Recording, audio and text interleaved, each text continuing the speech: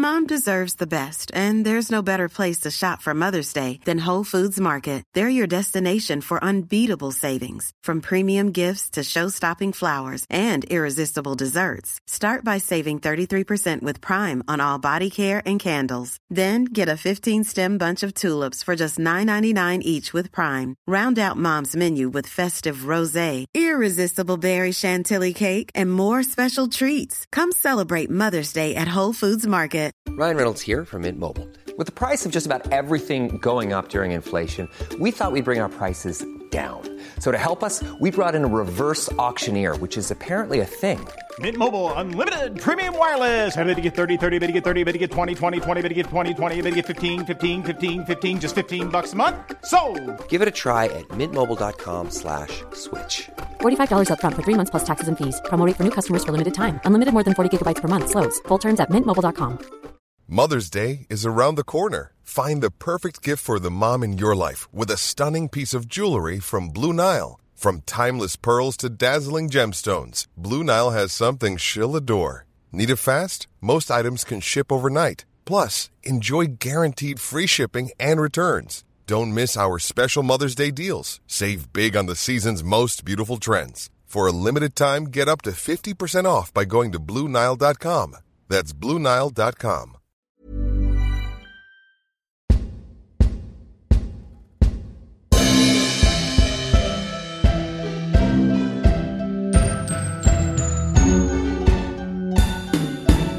Really 007. Here we go. This is it. This is what you've all been waiting for.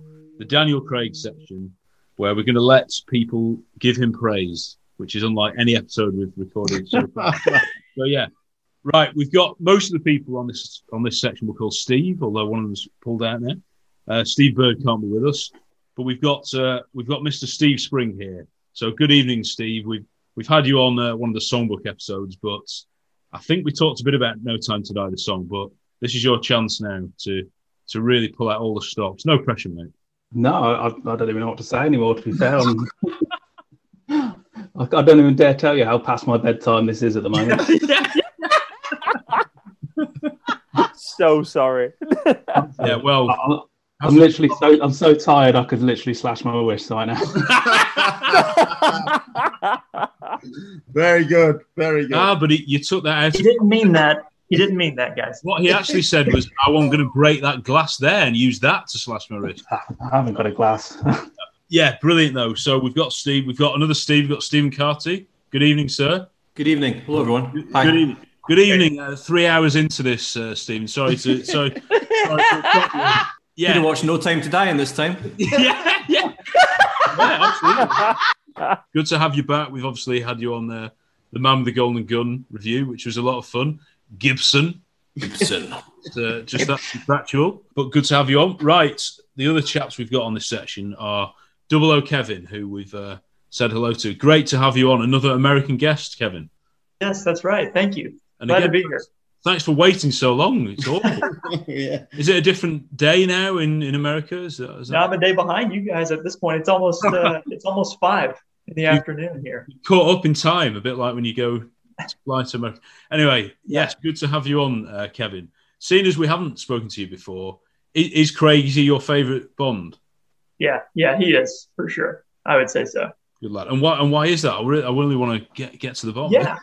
Yeah, absolutely. Well, I grew up with, the very, very first Bond movie I saw was GoldenEye and just fell in love with it. And it was a rental that my mom brought home. And after that, I just had to see like everything that this guy was made of. So, just grew up in the Brosnan era. And then, coming out of Die Another Day, definitely respect the love that's been shown.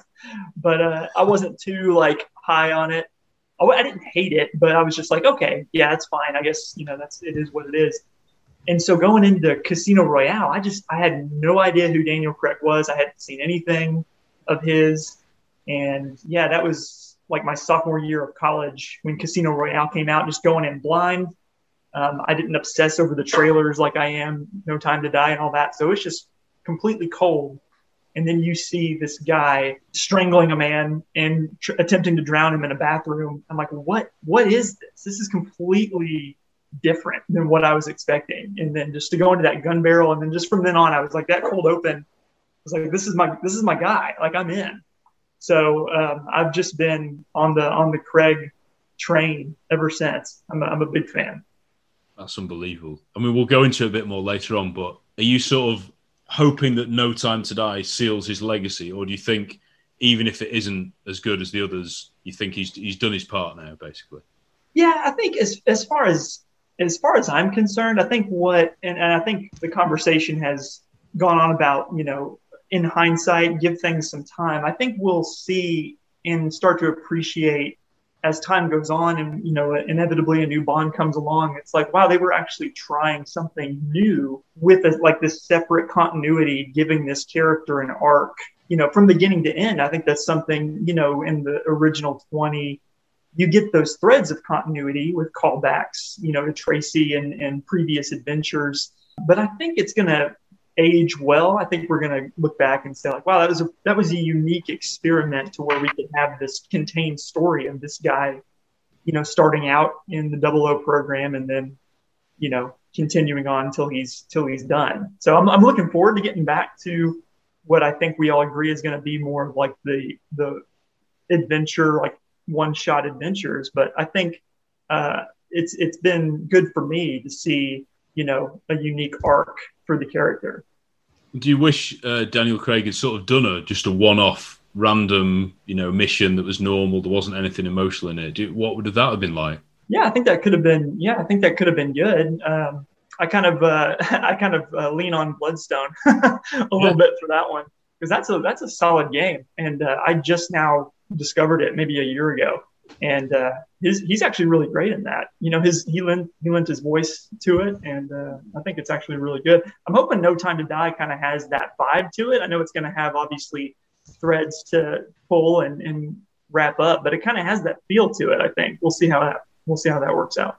It looks a bit more fantastical just from the trailer, doesn't it? It looks a bit more Bond in inverted commas. But Gert as well. We've got Gert. Great to see you, mate. We've had some great chats on Twitter. We love James Bond, and just thought we'd let you just have a chat about the Daniel Craig era. And have you grown up, obviously, with lots of different Bonds? Is he your favourite, do you think? Well, acting-wise, he's certainly my favourite, I would say. And I think I got interested in the more emotional part of James Bond character when I was watching On Her Majesty's Secret Service for the first time. And that was, I think, in the early 1990s, when there was a whole Bond series from the 1960s on Dutch television. And for one weird reason, there were scenes cut from On Her Majesty's. So I wanted to know more about the movie, so I got more fascinated about it. And also about the fact that Lazenby played him only once. And I think he was a great character. I think if he was doing it more often, he would probably really got a Daniel Craig-like era. But we know all what happened. But the film is full of incredibly well-acted scenes. The wedding proposal between Bond and Tracy, that's almost like Hollywood quality when you watch it cinematography-wise. And I was always hoping for that kind of seriousness to return. And it came. It arrived with Daniel Craig. What I really like about Daniel Craig is he's an actor. But he was before the Bond films from Daniel Craig, he was doing like smaller art house pictures, art house movies. And I think that fleshened out his kind of emotional gravitas on the role. I think it really worked, even with movies like Spectre and Quantum of Solace, which were not exactly well written, but he was always there playing someone that you can touch more easily with. It's not just a superhero from a pre-Marvel Universe era. It's a human being. And I think most people can relate to human beings. Obviously, escapism is important as well. And I come to that later, because I also think in this era of the pandemic, I think we've all had it now, and we are actually longing for more Roger Moore-like fun. But for this particular era, I think that Daniel Craig is really the best actor playing the role. So yeah, I'm really engaged in his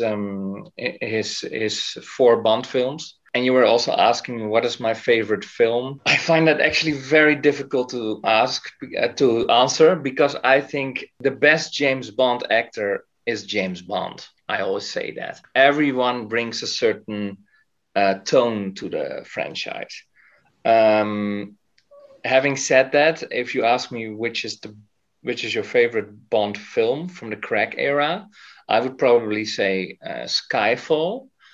Why? When I first watched it, and it is a bit like a negativity interwoven here, because when I watched Casino Royale for the first time, the cinema broke down halfway, so I couldn't see Casino Royale in full. That's like a nightmare for a Bond fan. And with Quantum of Solace, I was just very disappointed. I obviously rewatched Casino Royale, and then I saw Quantum, and I thought it's like, there was a writer's strike going on when you watch that movie. And then with Skyfall, I made the horrendous mistake of, I bought a ticket and I invited a friend and we were going, but I really misread the date. It was 1 day later. So we were standing there and it was not sold out, but I had to go all to the back. So it was not also a very good experience. But having said that, with Skyfall, my first watch was not very good, but the movie to me became better and better when I analyzed the film more. Why? I think thematically, it's the richest Bond film of the franchise. It's touching geopolitical events, a bit like From Russia with Love, what Ian Fleming did with his novels, but also what Terence Young did with the earliest Bond films. I think what I really like about Skyfall is that it touches tropes and themes that perhaps only director Sam Mendes could have brought to the franchise. And I'm talking here about something at large, espionage. It's really, and I find that the interesting part, not just because it's a James Bond film. I mean, we talk a lot about the details, what we see in front of us, cinematography, etc.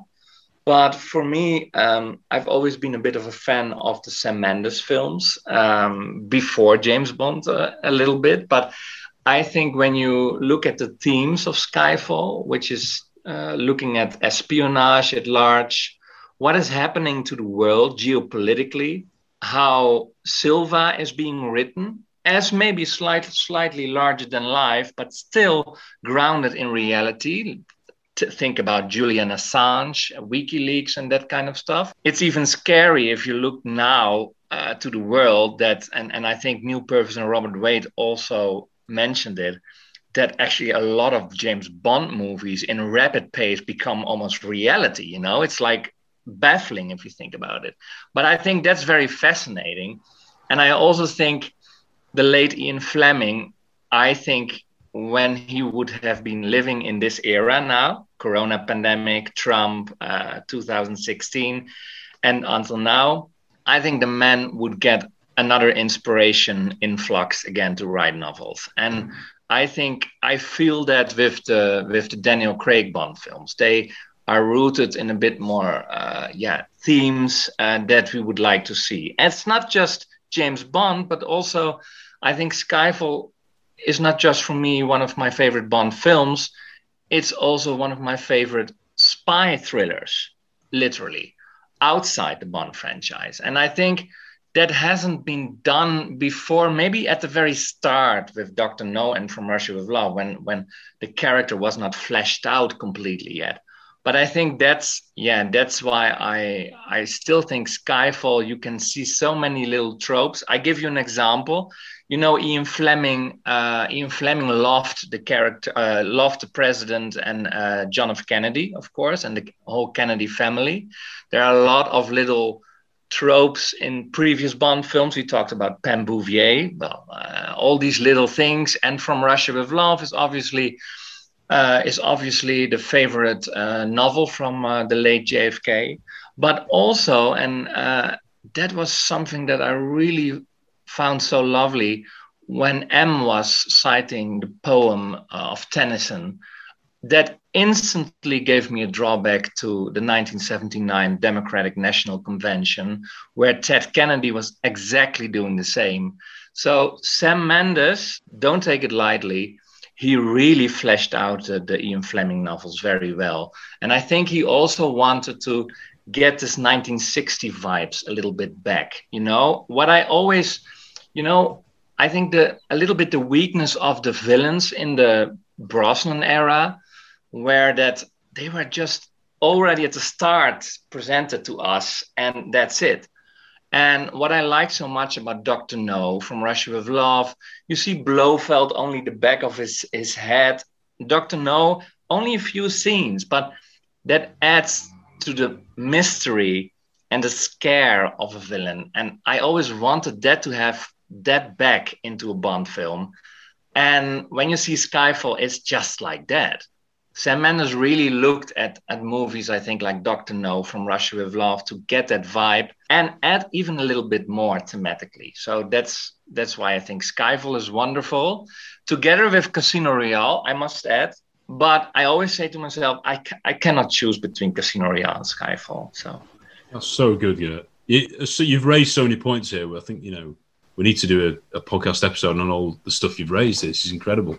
I'll just turn to Steve Spring now, because you mentioned something there, Gert, that you like the way his character's grown throughout the 4 films and hopefully the 5th film. But, like, Steve, do you see the character, the Bond in Skyfall, as part of that continuity? Because it's like he's an aging Bond then, isn't he? There's like, do you wish there'd been that film in between Quantum and Skyfall to just, have him doing a normal mission or just doing something in between? Because, of course, it's set straight after Casino Royale, where he's a beginner, and then Skyfall, he's past it. So it's quite an odd jump, isn't it? Yeah, I mean, I've been rewatching them the last few weeks. I actually watched Skyfall today, and I think you can really see that jump in time between the two. I've always considered them to be the first 2 and then the second 2, and they feel like different worlds to me completely. I think the younger sort of one, the world they were creating in Casino Royale and Quantum of Solace, I actually kind of prefer that to where they kind of went. But yeah, definitely they did probably too much of a jump. And I think obviously at the time Skyfall was meant to be a one-off kind of mission in the film. It was away from the other 2 in the end. But obviously Spectre's dragged that kind of back in and added that story, which was a bit of a shame, really. But Steve, can I ask you a question? Of course. Because it's true, Skyfall is actually New Adventure. It is not directly linked to Casino Royale and Quantum of Solace. But I really feel that Sam Mendes also gave a little bit of an ode at moments, not directly story-wise, but at moments to Casino Royale. You see, the dinner scene between Vesper and Bond, that's where Bond really goes into the deep with a woman, and he says, I know what you are doing with this necklace, He's almost like diving into her skin, into her, like a telepath almost. He's doing that exactly during the scene with Severine and Bond in the casino. At that moment, I felt the Casino Royale James Bond again. When Bond was just grabbing the wrist of Severine, almost looking a little bit like Vesper, and then saying bluntly in her face, I know when a woman is scared and doesn't pretend not to be, And then I thought, hey, this is a nice link to Casino Royale. I thought the strange thing about you pointing that out today, actually, when I watched that was the first time I'd actually noticed that, and that's exactly the same thought I had when I saw that scene. Yeah, I think it's wonderful. But yeah, indeed, it's more standalone compared to the previous ones, but there are still Skyfall and Casino Royale, tone-wise, to me, are very similar. And even Sam Mendes honors certain things that Martin Campbell did. But I don't know if others... I'm very curious to see what No Time to Die is like. Will it be like the first 2? Will it be like the second 2? Will it blend the 4 films and make them join, or the 5 in total, then join to feel like more of a series of films? I'm tremendously curious. I want to see... Not long now, Kurt. Is it out? When's it out in Holland? I know you're in Barcelona. It's going to be out on September 30th, but I live in Barcelona in Spain. Yeah. Here it will be one day later, but I've got all my tickets booked on 1st of October. Well, that's when we're watching it as well, so don't worry. Mr. Carty, as a film critic, what's the sort of general feeling within the sort of film critic community, if there is one, about Daniel Craig's era? Probably similar to my own in that it's a bit mixed, but up and down. I was slightly surprised when you asked me to take part in this segment because I wouldn't necessarily consider myself a huge Craig fan. I love one of his films, really like another one. Quantum and Spectre are near the bottom of my list. I'm more of a Connery and Dalton fan, just to put that out there. Those are my two guys. In terms of Bond, I've always said that I think the films exist on a spectrum. And I'm sure you all know what I mean by this. So at one end, you have what I would call movie Bond. So Spy Who Loved Me, You Only Live Twice, GoldenEye, Tomorrow Never Dies, maybe Skyfall. You know, the big crowd-pleasing, here's the gadgets, loads of gags, mainstream audiences, you know, at one end. At the other, I would say you've got Fleming Bond, so For Your Eyes Only, License to Kill, Dr. No, From Russia with Love. So I would say all Bond films exist on a spectrum. Now, you could argue that every film has bits of both, but there's definitely a difference between them. I don't think any one is right or wrong. It's just personal preference, and it might even be what you're in the mood for that day. One day you might think, do you know what, I fancy a bit of movie Bond. Another day you might think, do you know what, I fancy a bit of Fleming Bond. I think it was 2006 Casino Royale came out. Someone correct me on that. Yeah. So round about that time, it just felt to me like it'd been quite a long time since I'd seen a Fleming Bond on screen, and I was getting a little bit restless. And I didn't want to see Casino Royale. It was my dad that dragged me to see it. I said, listen, I've got no interest in a blonde Bond. I've got no interest in a prequel. I don't want to see how Bond gets his 00 license, Bond falling in love again. I don't want to see any of that. I had no interest. And I sat down and I was, black and white. Lots of Dutch angles. He's in a toilet fighting a guy. And when Craig turns around and shot the camera and then kicked in, I was instantly, oh wow, I'm hooked. I'm in. I've changed my mind. This is. I didn't know I wanted this, but now this is what I want. I didn't know that this was capable in a Bond film. Now, that's not to say I hate the formula, because I can sit down and watch Octopussy and Moonraker, and Goldfinger is my favourite Bond, and Goldfinger is probably the most formulaic film in the series. It was more just, wow, we can do this. I didn't know we could do this. I thought every film had to be the same. I thought he had to end up in bed with a girl at the end of every film. I thought the first girl had to die, and then, we had to go through the motions a little bit. I was just blown away by it. Skyfall gets a lot of criticism because Craig's Bond fails all the way through the film. M dies. He fails at his mission pretty much. And there's nothing he really does right in that film. I kind of like that, because if Bond wins all the time, and if Bond wins every fight and he wins every film, you're going to end up going to these films and going, oh, he's going to win this fight. Oh, he's going to win this. I think it was Harry, I think you said this in the Casino Royale review, that every now and then it's healthy to have a little kick up the pants, like an On Her Majesty's Secret Service or a License to Kill or a Casino Royale, something that maybe just changes up. And that's why The World's Not Enough is my favourite Brosnan, because I like what it tries to do. I like the stuff with Elektra, and I like the fact that this is a bit different. She's not going to die. She's the villain. I like when you get a surprise, because I think familiarity breeds contempt. And if we as fans, as much as we love this series, I love Moonraker. I don't want to see another Moonraker. I love You Only Live Twice, but I don't want to see that again. I've seen it. And if I want to see it, I'll go back and revisit it. It has to change and it has to evolve. And I'm not saying that means we throw away all the stuff that we love, but you don't want to have Bond in a casino in every film. You don't want to have Bond going skiing in every film. You don't want to have, all right, here's the girl that dies at the start.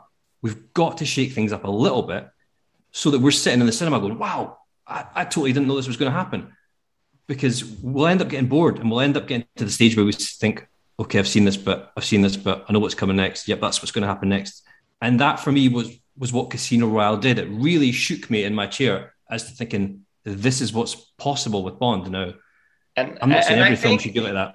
I think that feeling, what you described with Casino Royale, also with Skyfall, I think that's how the children of the 1960s must have felt when they for the first time saw Dr. No from Russia with Love. It's so different. It's something so completely new. And yeah, I totally relate to that sentiment that that's the case. And maybe, I don't know how you look at that, Stephen, but Sam Mendes, but also some other directors, and even Quantum, they get criticism for their scripts, screenplays. But I think, like Moonraker, it's a perfectly logical screenplay. It goes from start to end, from location to location. It's easy to follow. But I think what Sam Mendes, for instance, did with Skyfall, he wrote a tremendous good screenplay, but with different aims. He wanted to focus on the characters, on drama, on the dialogues. And by not making certain things of Silva logical, how does he get there, and everyone wants to answer that, he leaves that out. He leaves that to decide it to us.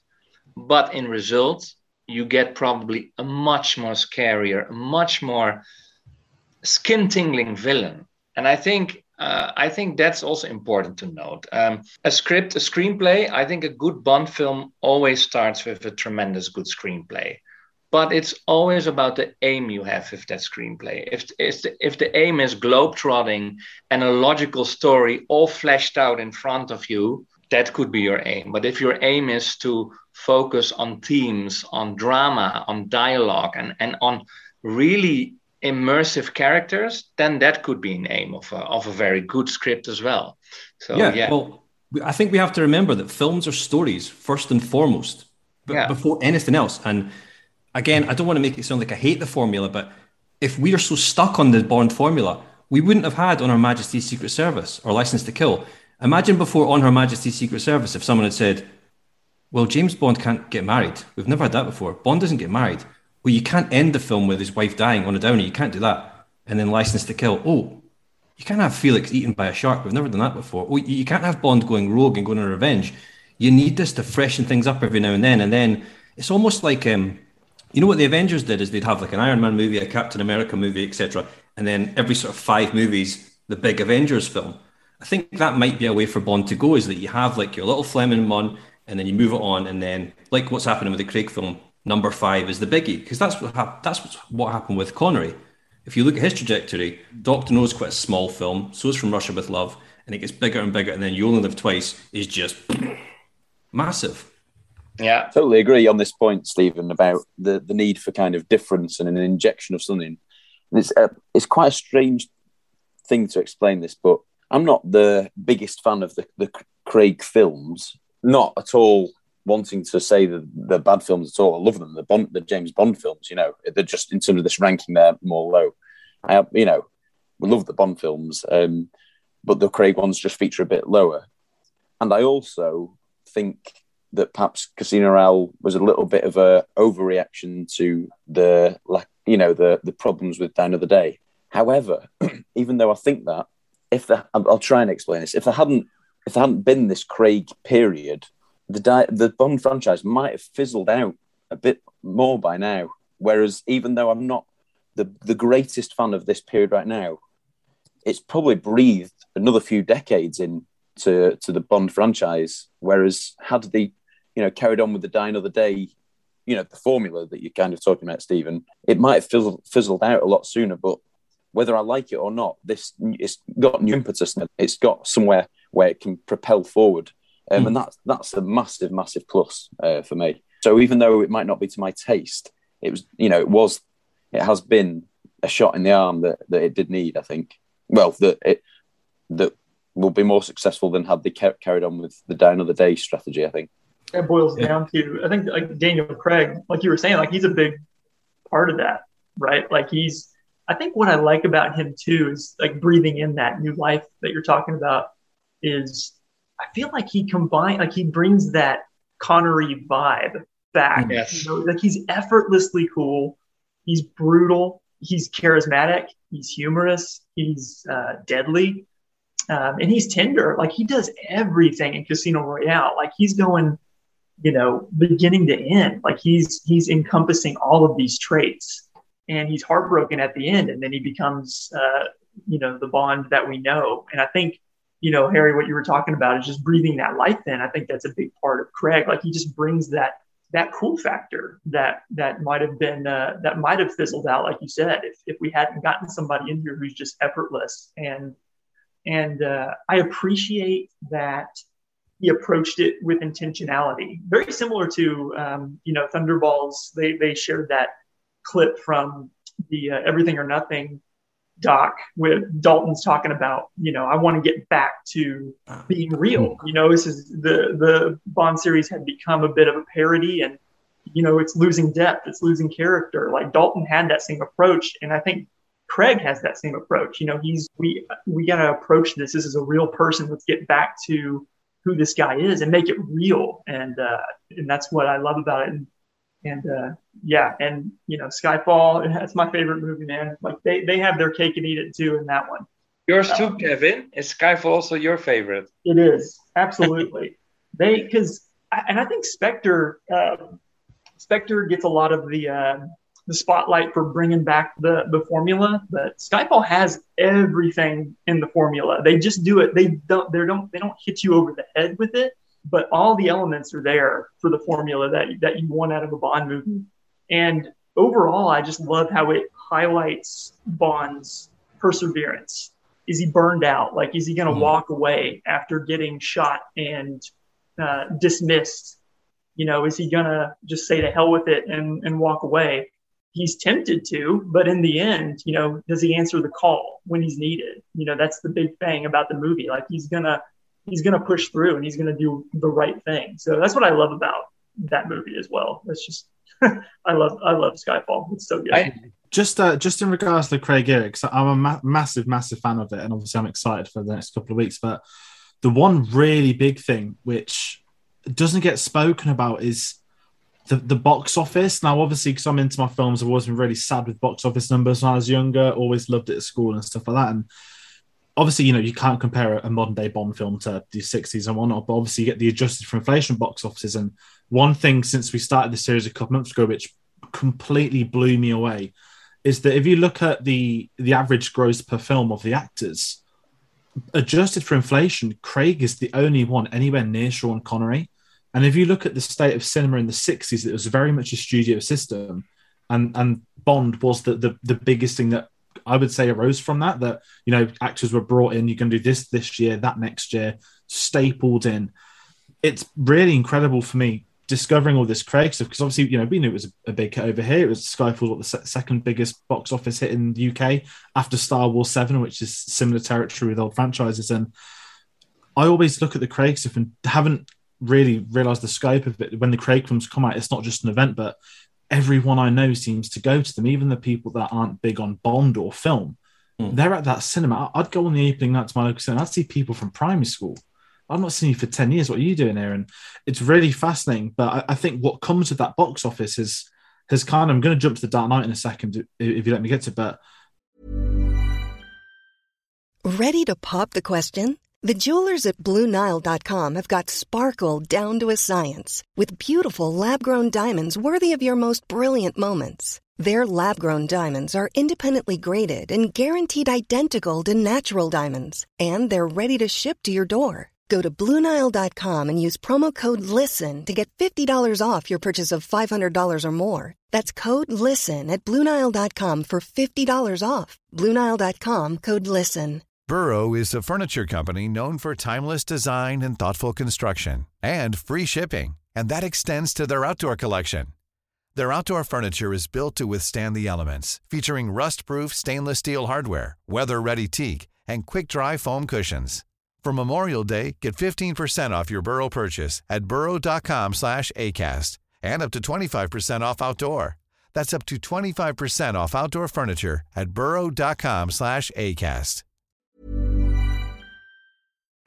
Acclaim has came with it, critical acclaim, Oscar acclaim. Yes, award seasons are very much down to good marketing, or some might not be taken seriously, which is absolutely fine. But this has really jumped the Bond films into this public image, and obviously, I'm going to be the guy that says it. Absolutely, a million years, Bright Noir should never have won an Oscar. I'm going to get that out of the system straight away. Absolute monstrosity of a song. Skyfall, on the other hand, I'm not going to absolutely fault. I love that song, but it's been really interesting for me because obviously when Casino came out, I was 10. And when Skyfall came out, I was 16 and I just started studying film. And Spectre came out, and I'm not going to lie, I was hyped because of Skyfall. But also there was a new Star Wars film out in 2 months' time, which was the be all and end all for 2015 for a lot of people. So it's been really interesting, like the way in which the Craig films have come out across my life. You know, Quantum of Solace, I was 12, and you know, an action shoot them up film, I'm in for that because I don't really get it. And it's been amazing the last, not even few weeks, but the last few years, looking back at the Craig era, realizing that I think it's very much ahead of itself. And I've only seen Spectre fully once, and that was the opening night. And I am dreading watching it next week. I'm trying to give it another go, but I sit there and look at it, and to me, like Skyfall is like one of the epitomes of British cinema. And going for what Gert said of the themes. I mean, the Skyfall video is out on Tuesday. If anyone wants to hear me sort of really like go up it and how good it is, but there's so much going on in that film, and I sometimes look at that and I see the Dark Knight. Obviously, they've gone for the whole Joker. You know, he wanted to get kidnapped so he could break up stuff out. That's fine. I can let a plot hole slide because, you know, if you're going to dive into Bond plot holes, then I don't think many Bond films have ever had a chance, and I can let anything slide for Bond in truth. But it just, to me, it took it to the next level of filmmaking. And what really shocked me in the rewatch this week for Skyfall was Sam Mendes, because obviously his background isn't action. And I know that in the Craig era, they've tried to go for the auteurs, the people that aren't, you know, you're necessarily action oriented, and that can backfire. And I think it has backfired in one of them at least. But it's been really interesting how the Craig films have brought in the mass public, and kind of what we're talking about. When you get 5 Marvel films a year, DC, all of these other ones, the fact that Bond can come in once every couple of years and it's still such a draw in an era where I think a lot of films would blow up. You know, we've had a Star Wars film bomb with Solo. No one would have thought that 5 years ago when they're announced. So it's been interesting to see how the Bond film has adapted over the last 15 years. And even jumping ahead to No Time to Die, obviously, you know, I've got some personal ties to that film with my old job, so I can't really delve into that too much. But everything, I mean, when Danny Boyle got sacked, I was buzzing. And that sounds really horrible, but I think he would have been a horrific choice to direct a Bond film. And I was so traumatized. I don't mind the short of the Queen, that was fine. But him directing a Bond film was alarm bells ringing for me. But when they brought in Fukunaga, if anyone's seen True Detective Season 1, that is one of the greatest character pieces I've ever seen on TV. Yeah. And they got that guy to do not just a Bond film, the final Craig Bond film. And it's the first ever time they've gone into a Bond film knowing this is this actor's final film, and we're going to cap off a story with it. So getting Fukunaga in, that was one thing. And then you can raise the question, has he done action? If anyone's seen Beast of Nation on Netflix, I thoroughly recommend that. That was phenomenal. I just said it was robbed of an Oscar nomination. But the big thing for me since this is, if anyone's seen The Pacific and Band of Brothers, to me, 2 of the greatest shows on TV ever made as well, Band of Brothers. Cary Fukunaga is now doing the 3rd one, which is filming right now in England, and that's about the RAF.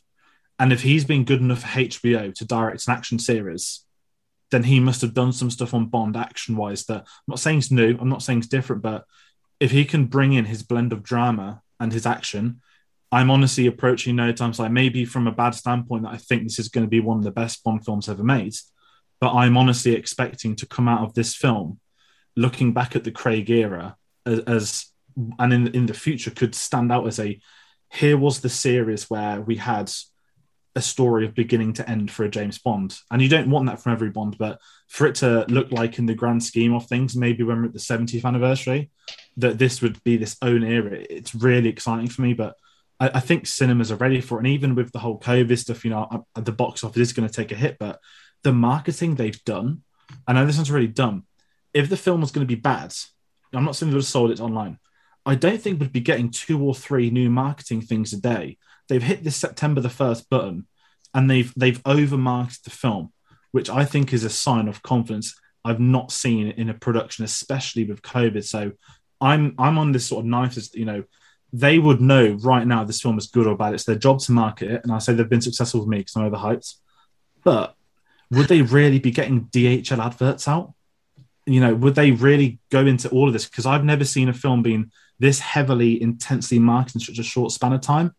So sorry for the film rant, but this film, they are marketing this as the first real post-pandemic Corona movie, and it's shaping up like that. We saw it with Shang-Chi already 1.5 weeks ago, and I wouldn't be surprised if No Time to Die is actually doing some stuff at the box office in 2 weeks that is going to surprise us. Well, there's actually a press screening on Tuesday. I just got an email today about it. The 28th. So the review embargo is midnight. I'm not going to be a bragger. I was buzzing to be invited to the press screening. You know, it'd be a fat dream as a Bond fan, but I'm going to the premiere. So that was the politest pass I've ever done on email in my life. The fact that there is one, though, is encouraging. Exactly.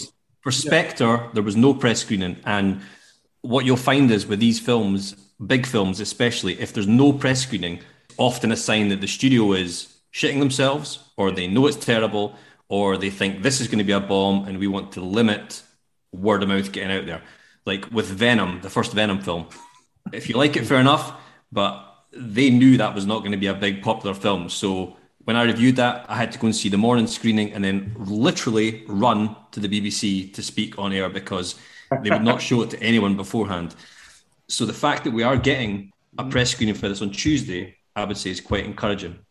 And the premiere as well.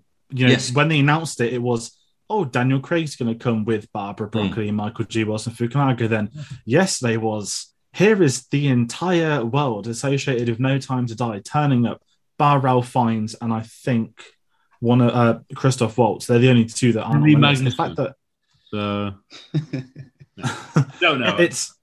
it's just amazing that, like, for me as a film guy, we're getting this first big premiere. I'm sick and fed up of these online screenings, these, you know, here's the stars at home in their bedrooms. I get we can't have them, but the fact that Bond, they're even flying over like Billie Eilish from the States. You don't need to do that, but they're treating it as an event. This film, I mean, that's Shang-Chi. I mean, if anyone hasn't seen it, sorry to hype Marvel on this channel, but Shang-Chi's phenomenal. Loved it. And that's just saved the box office in America, that it's shown that these films will make money at the cinemas. And I think Bond's going to be the UK version that weekend, everyone's going to flock. I mean, my local cinema is showing it 25 times.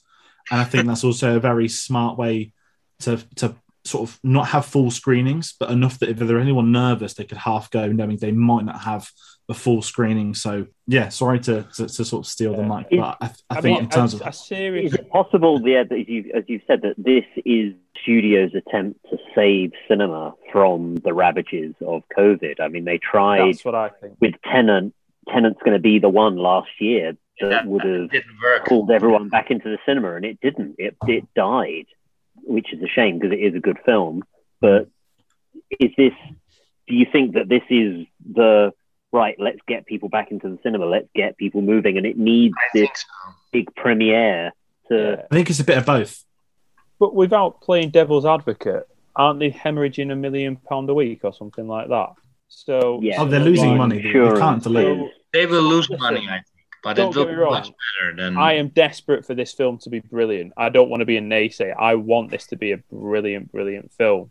I just think you've got to remember that when you're losing so much money per week and you have put so much money in anyway, the situation's not going to get better with COVID. You've just got to put all your eggs in one basket, haven't you?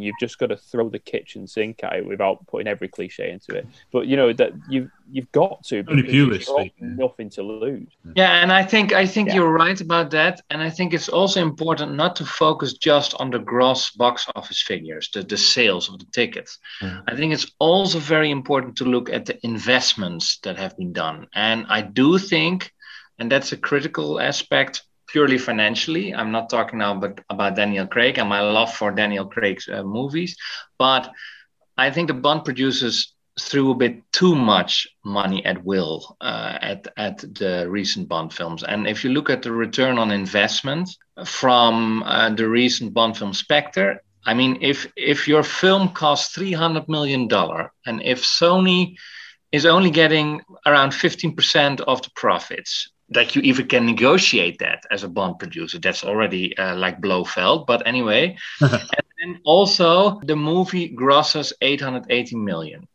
Make the calculation. The movie in the end made losses. And I think that's where Cubby was a bit more of a mastermind financially.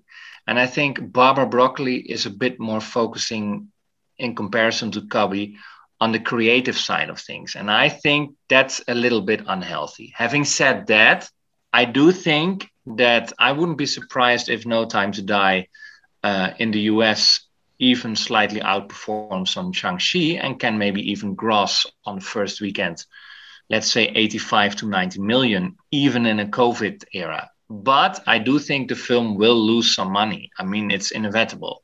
But it will do something maybe to the Bond franchise at large, and it will also put pressure from Amazon on the Bond producers. If this goes well, hey, we are now co-owner as well. Now, if the FTA approves everything in the US, we are now co-owner as well. You want to be doing the creative stuff. We are the investors, and we want now, based on No Time to Die now, a new Bond film within 3 years. And then it will be interesting to see what happens. I think that's the one. Sorry, Rob, increase this frequency. Let's have more. Come on. Yeah. Frequency. I mean, I think you can have both. A perfect, wonderful Bond film, A, and B, do them a little bit more often. Stop doing the non-Bond projects. I'm saying that, I mean, that's also swallowing a lot of time. Film Stars Don't Die in Liverpool, the rhythm section, which was a flop. Barbara, Michael, please don't do that to us. Produce a Bond film.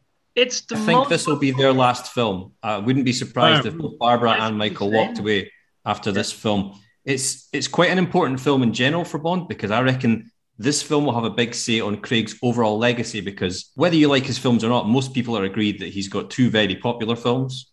Casino Royale and Skyfall, and Quantum and Spectre, which are near the bottom of most people's lists. So if this film is rubbish, which it could be, I think Craig's legacy might be a bit more negative. But if this film is really good, then he'll be seen as one of the better Bonds. It's funny to watch Skyfall now, because if you look at the plot of Skyfall, it's probably perfect for Craig where he is now, being old and being almost past it. Yeah. One of the problems with the Craig era is maybe lack of planning, and that Casino Royale was a great start and then Quantum followed up, but there was the jump from Quantum being brand new agent, Skyfall, he's over the hill now. The plot for Skyfall would fit the end of Craig's Bond time perfectly. Do you mean also planning behind the scenes, production-wise? Yes, absolutely. Absolutely, I fully agree with that. I mean, now the Bond producers still haven't reserved space at Pinewood Studios for the upcoming 3 years. The thing is, though, I don't agree with the fact I know about that. I don't think Craig's era is serialized. It's often referred to as serialized. I'm not on board with that at all, because Casino Royale you could watch as a standalone film. Quantum of Solace is definitely a follow-up, but Skyfall as a standalone film, you could watch that on its own. It's just Spectre that tries to retroactively cram the plot together, which is really ill-judged and heavy-handed and doesn't work. I think 2 of those films out of 4 are standalone. You can watch Casino Royale and Skyfall on their own. You don't need... It's not like Marvel where it all fits together and every film has... It's just... I wonder if Marvel was the influence in Spectre, like, oh, right, okay, these cinematic universes are popular. We should maybe try and get in on that with Spectre. We haven't done it, but we can try and retroactively fit it together with Spectre. And I think also we forget that Daniel Craig has become co-producer. He has so much power now, also as a producer in a way. What the Bond producers could have done is proposing to Daniel Craig, hey, we want to flesh out the Blofeld and the Spectre arc a bit longer, like we did in the 1960s. Like take 2 or 3 Bond films for that. Craig didn't want it. Craig wants to work on a film-to-film basis. So, and Barbara Broccoli almost sees Daniel Craig as a co-boyfriend almost. So it's like basically she wants to do everything for Daniel Craig. And obviously from an emotional perspective, I understand that. But from a professional perspective as a Bond producer, there are really some planning issues. You saw it with Spectre as well. The scene on the bridge at the end where the helicopter with Blofeld dives on. It had to be in a movie because of production planning. And then the script was written around it. It's a bit weird. You first write a damn good story and then you do the rest. How good would the end of Skyfall have been, though, if it had cut to a shadowy figure in a corner stroking a cat, just as a lead into the next one? Maybe we get it with No Time to Die. Could be that maybe there is something with Blofeld that we still don't know. But indeed, what you say, that would be, I wouldn't. But still, when I saw I always called White Pussy. When I saw White Pussy in Spectre, I was like, oh my God, my White Pussy is back. I love it. I'm also not just a Bond, I'm a huge Blofeld and Spectre fan. The origin story of the pussy. Yeah. Where's the license to queer where you need this them? episode now. I just wanted to bring the Really 007 lads into the chat. I think we might have discussed it before, but Harry, did you say on the review of Casino Royale that it was based on the novel, so it wasn't necessarily a new thread of new prequel sort of things all going on. It was just one new based on the book. It didn't necessarily intend to go in that direction afterwards, because the way it ends, I'm Bond now, this is it. I think the audience could have been forgiven for thinking, right, that's an amazing one-off. We now go back to a more normal one. But one of the mistakes might have been that Quantum, people like this, let's make more of them. So, yeah, I don't think it's a comment that I individually made. It's something that we discussed, and sort of the group was split in terms of, could it have ended with Casino Royale and move on from there? Or actually, you've made the audience invest so much in this dark, gritty, pretty miserable Bond and this love story that really the next film you've got to follow through on a little bit of that. You can't completely move away from it. I don't know what the answer is, but they've certainly, from that decision to sort of pursue Quantum of Solace and this journey that we're now apparently coming to the end of. But even then, after Casino Royale, I thought that was the end of the journey. And then, but it's Spectre that's made it all supposedly linked. But that makes it interesting to work out how Safin fits in above all this, if he's part of the journey as well. It's perhaps a little bit like making, I don't want to diss Star Wars, sorry, but George, sorry, forgive me. But in terms of, not really knowing where Rey's origins were, you can make it up as you kind of go as you go along, make it up. And maybe even a bit like Lost, the series, which, I'm a fan of and I don't want to criticize. You can have fun for as long as you want. J.J. Abrams. Yeah. And I do love him. I don't want to criticize him, but still it's just a sense of, have we known what we're doing all along? And so, I don't know. After Casino Royale, I think I would have liked them to have just had a nice departure and a lighter installment to the series. And like some people are saying kind of on the chat here, certainly after Quantum of Solace, before you got to Skyfall, have that lighter adventure so that there is some time before he's thinking about retiring again. Maybe because he retires in Casino Royale, doesn't he? Well, he thinks about it. I'm just playing devil's advocate here, but is there a case of the studio can't do right for doing wrong? Because after On Her Majesty's Secret Service, they went to Diamonds, and a common complaint from the fans is, why did we go to this light, silly film after the ending of On Her Majesty?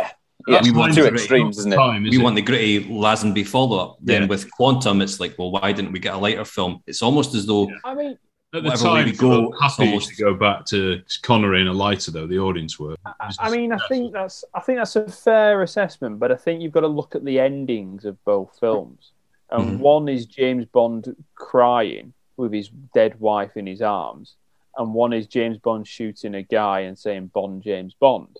Now, they both had the aspect of he is grieving the person he loves. But one is very much a sense of despair, and one is very much a sense of he has become Bond. Yeah. They are different. They are different. And the implication is that when he says Bond, James Bond, and shooting Mr. White is almost a sense of revenge in a sense. And it is now, I have become Bond, and now we move on. And I was listening to Cinema Savvy's review of Quantum of Solace the other day, and I heard about Michael Wilson was already writing the script for Quantum of Solace. Really? At Casino Royale. I heard that. He started the story whilst making Casino, which he didn't do the script, but obviously they must have been on set, thought, maybe we're onto something and whatnot. But yeah, apparently he had story ideas and he was going into it. And I think that's why when you look at the trajectory, the writer's strike, that's why Quantum, I don't want to say failed because I know people love it, but he's a great writer, Wilson. He's a better writer than producer in my this is what I think as well. The 80s films are superb, the script. I think with Quantum, we spoke about Batman Begins, like look at the way that film ends, that he is Batman now, he is this, and that was the year before Casino, and what the Bond franchise has done. I mean, a lot of franchises, they're just chasing not what's popular, but, Batman Begins in 05, massive. That definitely inspired Casino. Dark Knight inspired Skyfall, that showed out. And then you got to think Avengers was the big hit in 2012. You know, it can work, a team up film $1.5 billion. This is going to change cinema. Ghostbusters tried it. Obviously, Kong v Godzilla's just finally done it. Everyone was jumping on the Cineverse bandwagons. And I think that's where Spectre came into it, that they could have jumped in. It was like, let's make it all connected. And the one thing that gets me, that I get irate by, which is putting off rewatching, is like, oh no, Silver was one of us all along. I was like, he wasn't though, was he? Like, jog on. And that's the bit that gets me with Spectre. I mean, the stepbrother thing is absolutely nonsense, but the Silver is more of an insult to me to Skyfall, because Quantum became Spectre. It's fine to link to that, but it doesn't take anything away from Skyfall on the rewatch, but it's just going to make Spectre look even dumber. And that was my worry, that they're chasing trends. And what I wanted to jump in with that, when they're, Barbara Rock said a few weeks ago, they've got a plan for the next generation. I'm not saying copy Marvel, but step one, get an actor in place, get them on a multi-picture contracts like what Marvel do, get them on for 5 films, 10 years, however many you want, get your planning done, get it sorted early. Because the one thing I'll say, we spoke about MGM's financial issues. Every Bond film just has insane issues. I think you're going to be safe at Amazon. They're not going to run out of money anytime soon. Exactly. So, I'm happy that Amazon is now actually co-owner almost. Really? As long as it's at cinemas, I don't care. But I think financially, they're now in the first time in decades to be like, we can actually plan out 4 or 5. So whatever comes next after Craig, I'm really hopeful. And I think they've got some big decisions to make. As you guys said, is Barbara Broccoli going to stay on? Is Michael G. Wilson? I think my money's on Michael G. Wilson retiring. I think Barbara Broccoli will stay in. I think she'll very much do what Cubby did and take a back seat, still high up, but they need to bring in someone younger to oversee it. I think personally, and also expanding a little bit on that, I think Barbara Broccoli is different from Cubby. You can see that. And I think Barbara Broccoli has already more interest. You saw it also in the documentary, Being James Bond. She is very emotional. She's very much attracted to Daniel Craig emotionally because of what he experienced when he was launched as James Bond.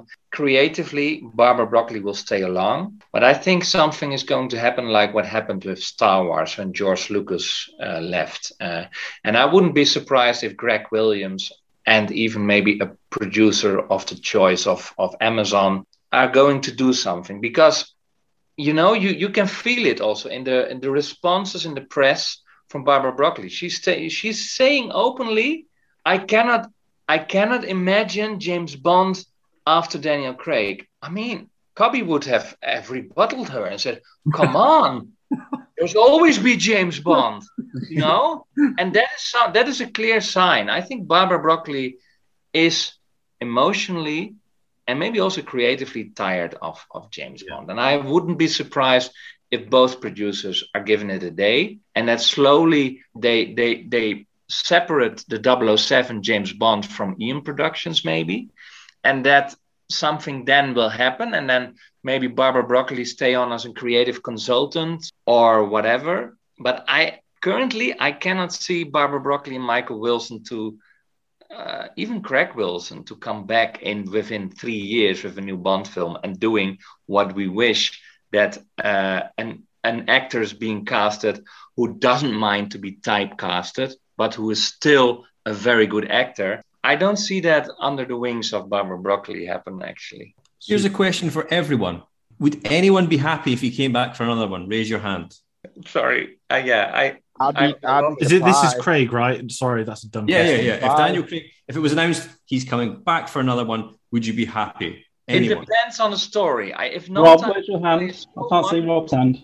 Who thinks Craig's a bigger laugh than me? Steve's got his hand up. Steve's great.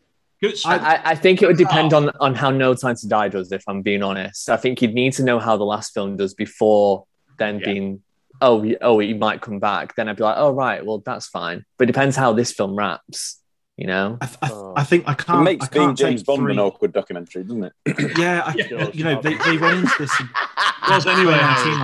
this. They've said for years it's his last film. You can't do another. I love him, but you can't market the film on being the last Craig film and be like, I'm back again. I was like, no, you're not. This isn't how it works now. So I don't think he would. Never say never.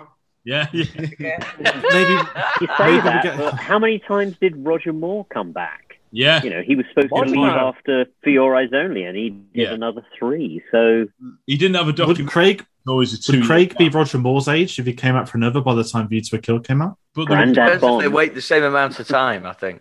Yeah. They were already writing the script for the next ones anyway, so it didn't really matter. And Do you think so, we know they're not now. That's the problem, isn't it? We know they're not writing anymore, so it's tricky. Sorry to hijack the channel and turn it's like a film thing, but no. I wanted to bring Steve Spring in terms of Monkey Piss Yellow, the Spectre hashtag. Are you Monkey Piss? Yeah. I mean, if you didn't like that one, does that mean you haven't really had much good Bond in a decade now, isn't it? So there's a lot riding on it, isn't there? Do you know what? I don't hate Spectre, but Spectre wasn't the film I wanted. The thing that Spectre gave me was the Bond fandom, because after I'd watched that was when I wanted to talk Bond with other fans, because I didn't like it and I didn't know why, and I needed to speak to people that actually watch these films and ask them why don't I like this. And yeah, so from 2016, that's kind of when I discovered the Bond fandom. So I do have a little bit of nostalgia for that film. The Monkey Piss Yellow hashtag, a guy at school used to say Monkey Piss Yellow all the time. That's just the pre-title sequence, wasn't it? Or was it the whole film? No, the whole film.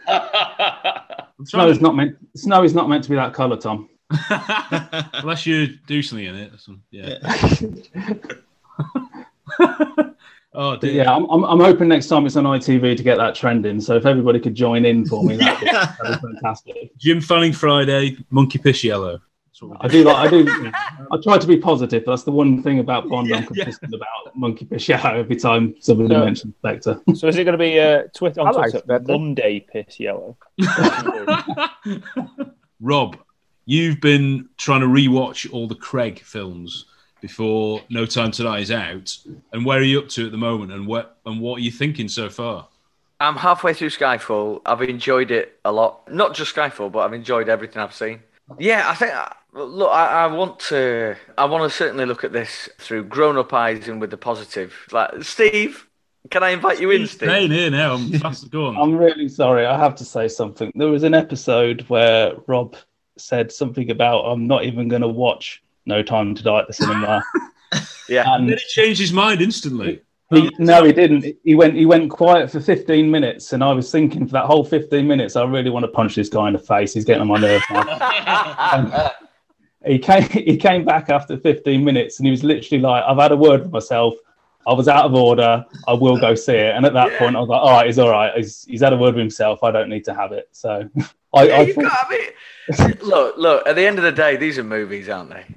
These are opinions about movies. There's nothing more serious than that. You know, we can be as passionate as we like about them, but these are just movies at the end of the day. This might not be the current iteration of James Bond. Might not be to my taste. Doesn't mean it's not to everyone else's taste.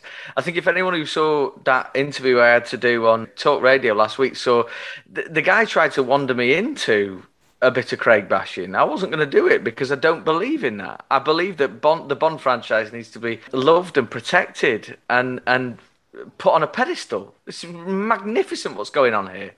It's absolutely incredible. So I don't want to ever put it down. Just because the last iteration ain't my taste doesn't mean that I'm going to put the whole lot down. So no way. I really want this to succeed. I've really enjoyed actually going back through the last couple of days. As I said at the outset, 25 films. These 25 films are 25 of my favourite films ever. So it's not. This isn't something I'm going to be sort of like thinking I've done something extremely controversial about, to be honest. But it's one of those things. Just let's all love each other. This fandom is better than sniping at each other about minor issues or whatever. Let's just love the fact that we've got 25 amazing movies. They're going to keep making them. They're going to keep making them because of what Daniel Craig's done right now. And I think that we should all just get behind it. I think that's it. Let's all just have a good time. Love each other. Have a good time. And sometimes I think doing this, like in a Zoom call, because we are all on various parts of the world, I think that is creating even more understanding with each other than tweets, because tweets are also, in a way, it's a polarizing medium nowadays. I sometimes call it also anti-social media. That's creating parts, divisions within fandoms. I wrote about it on JamesBond.nl. But I think in the end, doing this, seeing each other, talking with each other, it also shows more respect. It also cross-pollinizes certain ideas. And I also see now, I watched Die Another Day a little bit because of this. And that's the beauty maybe of this as well, I think if we all just keep smiling, we're all going to be fine. Something about the division, etc., that I think is very interesting is social media is really bad for nuance and context and tone. And I often find that when you see these arguments developing, the point is often lost somewhere along the lines, and tribal lines are drawn and people will take a side. And I'm often from the outside looking in on these things, and I think that's not really what someone was saying or whatever. And it's important to stop and look and say, a lot of people have said recently, it's just an opinion, it's just an opinion, it's just an opinion. And it is. I completely agree with that. I mean, I love Diamonds Are Forever. It's one of I love that film, and it's often trashed. I love The Man with the Golden Gun, and everyone hates that film. I love Man with the Golden Gun and Diamonds Are It's Forever. not all about just opinions, though. I think for me, the issue or the problem is when someone is just relentlessly negative and they will not pass up a chance to shit on something. And you just know when there's a conversation, you're like, oh, here's this guy shitting on this thing again. It's not the fact they don't like it. It's the fact that you've seen them day in and day out coming in and bashing it again and again and again. So it's not the fact that you disagree with their opinion. It's the fact that, fuck me, it's this negativity again. Because when you're part of a fandom, I think stuff like that is toxic and it spreads, and then someone else will read that and go, well, I'm just going to get back in there, blah, blah, blah. Yeah. And then it goes off in a direction. Not here in the fandom. That's what I saw. And it spreads. But surely that's on them. That's on them. For, we can exclude them. But also, what's the point? Voice in there, you can just exclude them, can't you? Yeah, but what's the point? What are people getting? It's all very well to say, well, you just don't have to follow them, or you can silence them, or you can mute them. You can. But then it just spreads. And if someone's going on about stuff day in and day out, sometimes it's healthy for someone to say, just give it a rest, man. Just, you don't need to moan about the same film over and over again. You don't like it, fair play. I don't need to hear about it every single day in every single conversation. Move on. If you don't like the movie, move on. Don't stop complaining. Exactly. Yeah, exactly. Talk about the stuff you like. Like Evan with Die Another Day. I fucking love how Evan loves Die Another Day. It's one of my favorite things upon Twitter. Yeah. It's brilliant. More people should be like Evan with Die Another Day. Yeah, and that's the mold we want to go on. I'll just say a few closing words, guys, and I think I'll just quickly, Chris, I just wanted to hear your... Goldie. Yeah, Chris Goldie. I just wanted to hear a few of your final thoughts. I haven't heard him. Yeah, I wanted, having digested all this chat, I just wanted to know any final thoughts. Final thoughts? I think it's I don't know.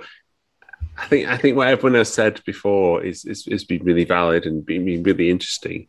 I think it's a fascinating franchise, and it has its ups and its downs. And we all agree that we love it, but there are moments where you sort of are much more sort of enthusiastic than others. But I think it's a great series, and here we are talking about it. I think that's a great thing. Oh, brilliant. Thanks, guys. Chris, one thing, though. The other day you tweeted saying you were out running with your dog, but there was no picture of the dog. What's going on with that? The dog's still alive. Don't worry about it. The picture, though, it was such a tease. It was like, I'm out with a run with my dog, and I'm like, cool, let's see this dog. Where was the dog? It's an invisible dog. It's a tribute to Dino. Invisible dog. That's the best thing in the world. Thanks, John. Grounded version of the Dino of the Day. Dear me. No, thank you guys for joining us. It feels all that's left to be said is take care of yourselves and each other. Happy anniversary. Happy anniversary. Guys, thank you so much for it's been a lot of fun. The marathon. Thank you so much, guys. Yeah. We love you intensely. Yeah. Really, Douglas, that podcast, keep the moving going. Keep the strong going. Y'all keep the strong going. Cheers, Lorenzo, man. Really, Douglas.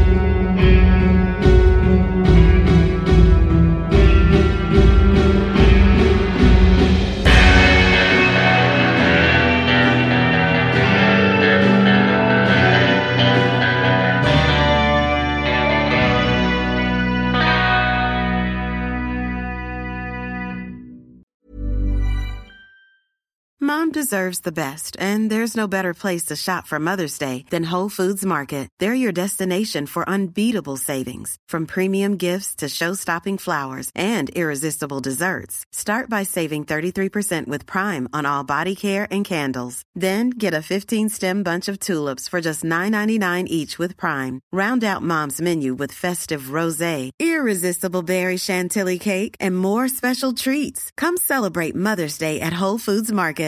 Imagine the softest sheets you've ever felt. Now imagine them getting even softer over time. That's what you'll feel with Boll & Branch's organic cotton sheets. In a recent customer survey, 96% replied that Boll & Branch sheets get softer with every wash. Start getting your best night's sleep in these sheets that get softer and softer for years to come. Try their sheets with a 30-night guarantee. Plus, get 15% off your first order at bollandbranch.com. Code BUTTERY. Exclusions apply. See site for details. Hey, it's Paige DeSorbo from Giggly Squad. High quality fashion without the price tag. Say hello to Quince. I'm snagging high-end essentials like cozy cashmere sweaters, sleek leather jackets, fine jewelry, and so much more. With Quince being 50 to 80% less than similar brands. And they partner with factories that prioritize safe, ethical, and responsible manufacturing. I love that. Luxury quality within reach. Go to quince.com/style to get free shipping and 365-day returns on your next order. Quince.com/style.